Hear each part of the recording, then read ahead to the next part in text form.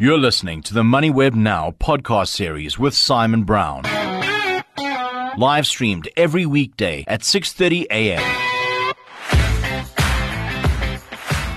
It's Friday, 3rd of February. Meta stocks up 23% last night after results. I'm Simon Brown, coming at you live and loud from MoneyWeb Studios in Houghton, Johannesburg. On the show today, Derek Jansen van Rensburg from Anchor, Kumba Iron Ore and Anglo American updates. We're getting flooded with updates. Those ones too stood out. Skulk Low from PSG Old Oak on the Fear and Greed Index, as it's currently showing extreme greed. And then some thoughts for me. February, tax-free investing month.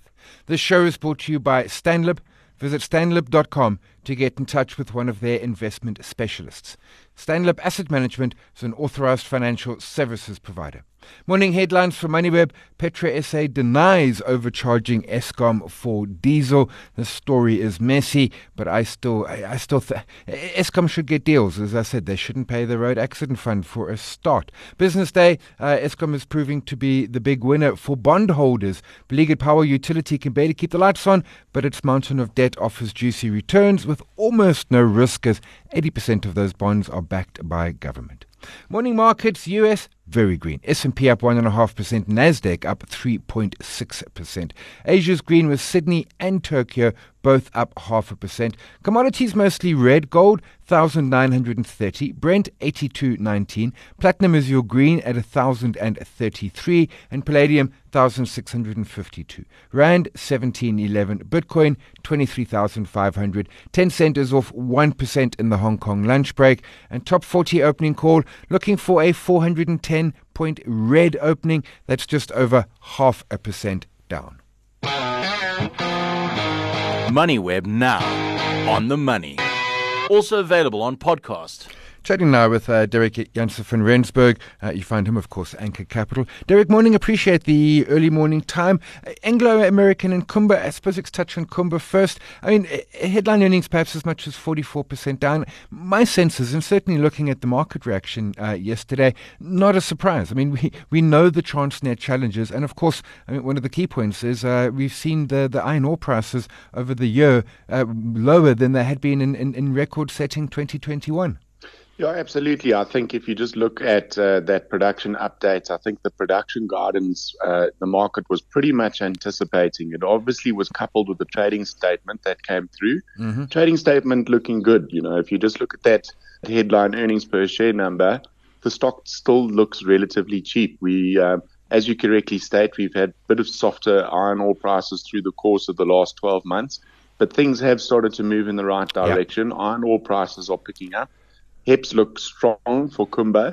So, you know, if we can hold these levels on the iron ore price, we get a bit of stimulus coming through from China and maybe some continued improvement on that iron ore price, then, you know, things bode well for a little bit of a higher share price. Remember, Kumba's always been a big dividend payer. So, you know, sitting at these prices, closing at about 5.46 yesterday, the yield is still very attractive. So I think, you know, on the backdrop of a very tough environment, dealing with the issues, as you alluded to, with regards to Transnet, I think not a bad result given the backdrop of a few hurdles that they had to cross through the course of the year. Yeah, and I take your point.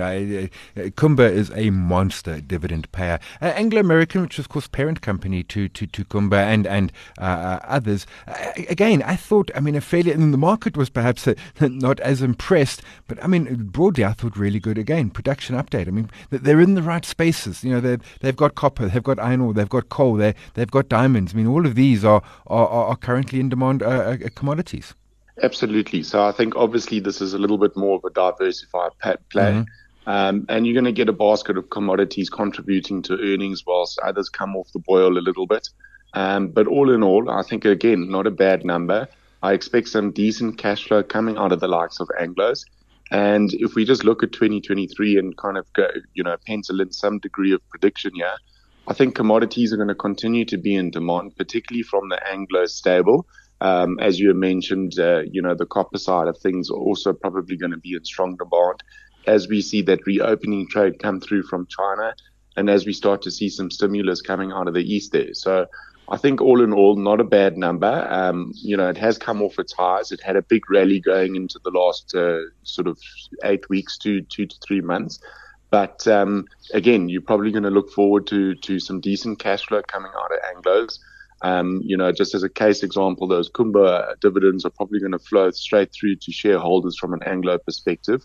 So not a bad number. It's run hard. Some relief was probably due, which is what we've seen over the last couple of weeks, or we'll call it the last week.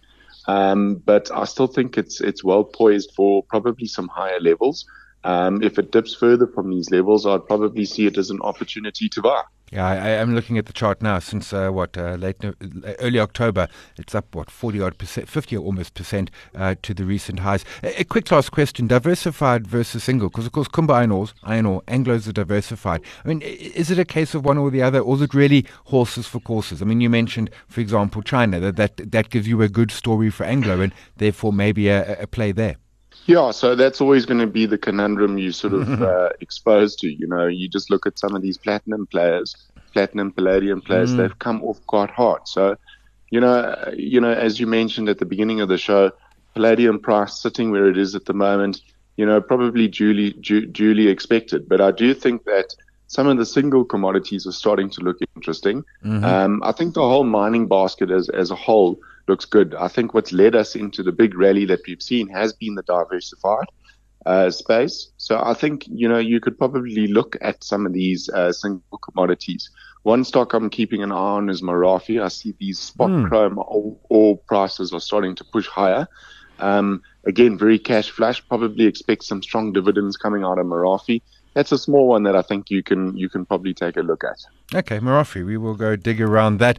Derek's a smart man. When you like stocks, it's worth having a look. That's Derek Jansen van Rensburg. You find him at Anchor Capital. And that's our question today on our LinkedIn and Twitter. Is that question around diversified or single commodity miners? And maybe that's a case of it's horses for courses. It depends, where are we in the process? Derek mentioned Merafe there, but Anglo's got a nice bunch as well. But you can have your vote. You can have your say. LinkedIn and Twitter. Hear that?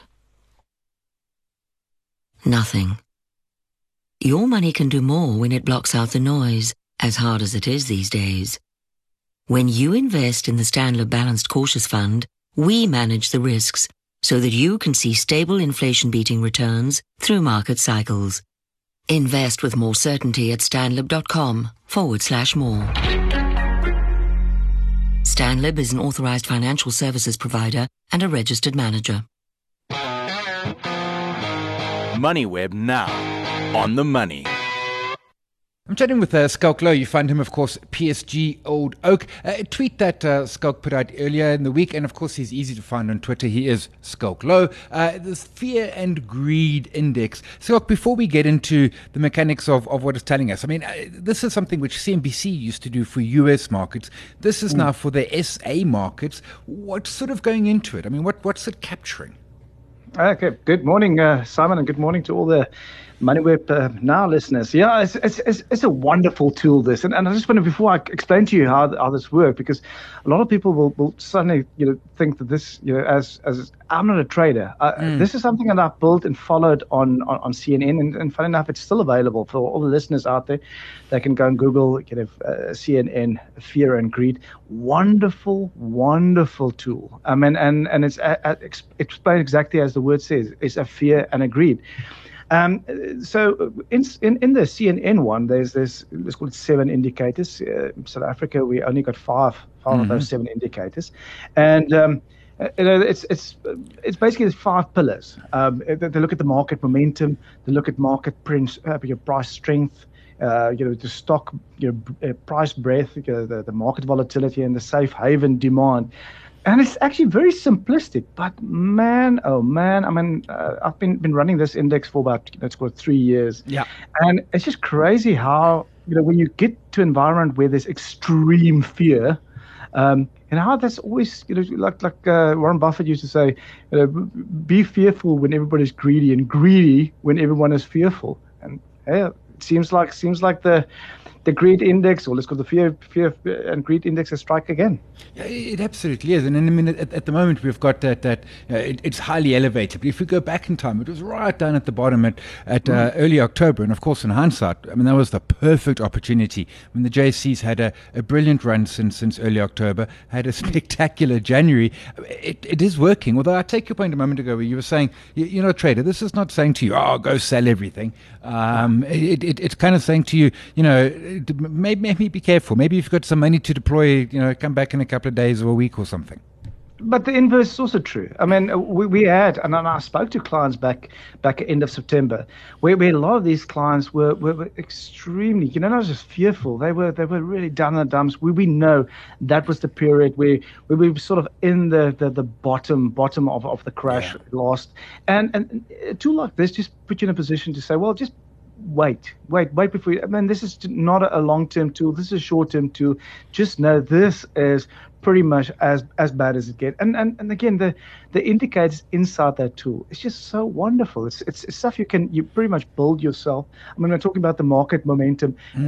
They pretty much I use the JSE movement and its 125-day moving average. And for the listeners out there that don't, I'm not going to go too deeply in the terminology, but when the share price or the index price trades above the moving average, that tend to be a little bit more, not bullish, but where people are tend to be a little bit more greedy. When it drops below a moving average or trading below, and the further down it trades below this moving average, the more fearful people are. Then you get things like this. The stock, price strength is 52-week highs and lows. That's just comparing the 52-week highs and lows of each individual stock. Remember, there's many stocks on the stock market. Sure. And sometimes you get these bigger. I mean, we've seen it in South Africa. We've got the Naspers, we've got Prosus, and we've got Richemont. And when they tend to go up, they tend to lead the market. And you sometimes miss the environment that, hey, maybe there's more stocks that's currently trading at 52-week lows, despite the fact that the index is high. Then the price breadth is just a McClellan. I mean, I'm not going to explain that. Market volatility. The most well-known volatility index in the world is the VIX. That's the Chicago one. That's the US one. We've also got a similar one. We've got the SAFI. It's the South African volatility index. Very similar again. I put a 50-day moving average. And when that volatility comes down, historically, when volatility is low, then people tend to be a little bit more greedy. I mean, it's a lot more bullish when volatility is low, and when volatility starts spiking, that's where people get fearful. And that just measured that. And the final one is safe haven demand. Simon, this is most probably my favorite part of this model. That's where you compare the 20-day returns between the JSE and the Albion. For the listeners out there, that's All Bond Index South Africa. Remember, bonds tend to be a less risky investment compared to equities. So when people migrate, when you see the returns of bonds exceed the returns of equities, that people are suddenly flying towards safety, a little bit more fearful, and you just compare the two. That's it. As easy as get. You build an index, 0 to 100, extremely greedy, 0. We've seen that in COVID. Or we don't build it, we just follow you on Twitter, the lazy way. But I like the point that you made there. It almost sort of talks us off the ledge. I'm remembering late September, it had been a long year, markets were grinding, we were low, and something like this flashes across my screen, and it's like, okay, this kind of makes sense. It also reminds me that, but you know what, we've seen this before, and markets recover, and it's that talking you down from the depression of markets, which happens sometimes, inverse when we're sitting here in the early Feb and we feel like geniuses because we have exceeded last year's return and we're only a month in. Yeah, just go cash it in now. Go put your money on money market and then go lay in the Bahamas. What else do we need to do? I mean, we've already made the returns. We still need some catch up. I mean, not just the JSE, but global markets. But you're 100% right. It just brings some sanity. When people in let's call it the third week of January suddenly sit with returns of 7, 8, 9% on any equity market, and that that term FOMO. Everybody get that FOMO, fear of missing out. This is where index like this is wonderful. They're saying, wait. be careful. Don't be too worried about missing out. We are now trading at elevated levels, and just some sanity. But I mean, I'm looking at the other chart you put out. 5-year analyzed for the all share, 9.8%. January, 8.9%. I mean, to your point, we've almost done the year in a month. But I can also remember 2006, where I think our top 40 did 40%. I mean, markets can do crazy things. So as much as I love your idea of cashing in, going to sit on the beach, I mean, this could be a 40% year. I mean, it could be anything. I mean, we just sit here and let the market whipsaw us around for the next 11 months. I can't agree more, Simon. I mean, you're talking about 2006. It actually started in 2004. People tend to not remember that 2003 was actually a crash year. April 2002 to April 2003, we saw a decline in the market of a further decline of over 30% on the JSE. But from there, we had the comeback in the market, and like you mentioned, from April 2003 to September, the market kicked back 15%. Everybody was thinking, okay, that's it, I'm cashing in. I think the market did another 15% to December, and then the following year get a 30%, and the following year it was 70-odd%, just by the way. So, I totally agree with your point of view. It's all about that thing. I don't want to use the cliche, but it's, time in the market and not really just time in the market. And that 2004 to 6 rally was brilliant because I was too naive to do anything. So I just left everything in and I made a fortune because I had no skill whatsoever. And that comes to your point. Often the best returns are when you turn off the screens. We'll leave that there. That's Skulklo. Of course, you find him PSG Old Oak and you find him on Twitter. Skulklo, appreciate the time. There's no postponing the inevitable. Your money knew this day would come. And you know what? It can hardly wait to start giving some back to you. When you invest in Stanlib's fixed income funds, you can retire earning a regular income off your investments. Invest for more certainty at stanlib.com/more. Stanlib is an authorized financial services provider and a registered manager. MoneyWeb now on the money. Some thoughts now around tax-free investing. We chatted earlier in the week with PPS. We spoke mostly there about RAs, Reg 28. The other is that tax-free account. Bought in Nklanhlanene in 2015. 36,000 Rand per year per individual. So if you're a family of 4, I mean, it's actually a lot. It's frankly more, I think, than many can survive. But it's March to February, so this month is now the end of the year. And if you haven't done your full allocation, and you should look at that. And then, of course, if you have 1st of March resets. Any age, from birth to old. Folks say, I'm old, should I be doing it? Yeah, I mean, essentially, every budget, the minister takes money out of your pocket. Yeah. They put some money back into your pocket. Importantly, must be a tax-free account. Not just an account you must nominate. Your broker, your bank, whoever it is, must give you a tax-free account. And then all profits are, as it says in the sticker, 100% tax-free. No capital gains tax, no dividend withholding tax. Within that account, I get the question all the time, I don't like this one anymore, I want to buy that one. Can I sell? You can transact as much as you want. You could transact 10 times a day. The fees would kill you, but you absolutely can do that if you want. Transfers are totally possible. Needs to be a transfer, not a withdrawal. Fill in the documentation. And of course, withdrawals are totally possible whenever you want, but there's a lifetime limit. And if your lifetime limit is 500,000, if you've put 30,000 out in, your lifetime limit drops to 470,000. Now, if you draw that money out, it stays at 470. So ideally, this needs to be long-term money that you don't need. I see a lot of folks who've got it basically cash accounts earning 6 or 7% interest. If you're looking for income, fine. But this is really better served using equity. ETFs, unit trusts are allowed. Most offerings have got discount brokerage, so they're really, really cheap. And over the long term, measuring this in decades, the benefits in terms of tax-free saving are absolutely humongous. They fit incredibly well with other retirement products. And as investors, we should be having a good, hard look at a tax-free account if you don't yet have one. That's it for today. We're chatting with Natalie Clifford from PPS Investments on tax-free, on retirement and the like. And we asked if you're maximing. Half of you said budget is tight. 40% said yes. And the rest were saying already retired. Those are the winners, perhaps. Twitter and LinkedIn. Have your vote. Have your say. This show's brought to you by Stanlib. Visit stanlib.com to get in touch with one of their investment specialists. Stanlib Asset Management is an authorized financial services provider. We're live every weekday morning. The MoneyWeb website's in the app, 6:30 a.m. Podcast just after 7.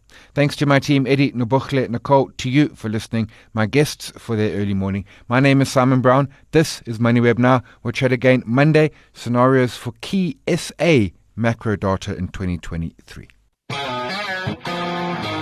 You've been listening to another MoneyWeb Now podcast, posted every weekday at 7 a.m. on moneyweb.co.za. MoneyWeb Now, on the money.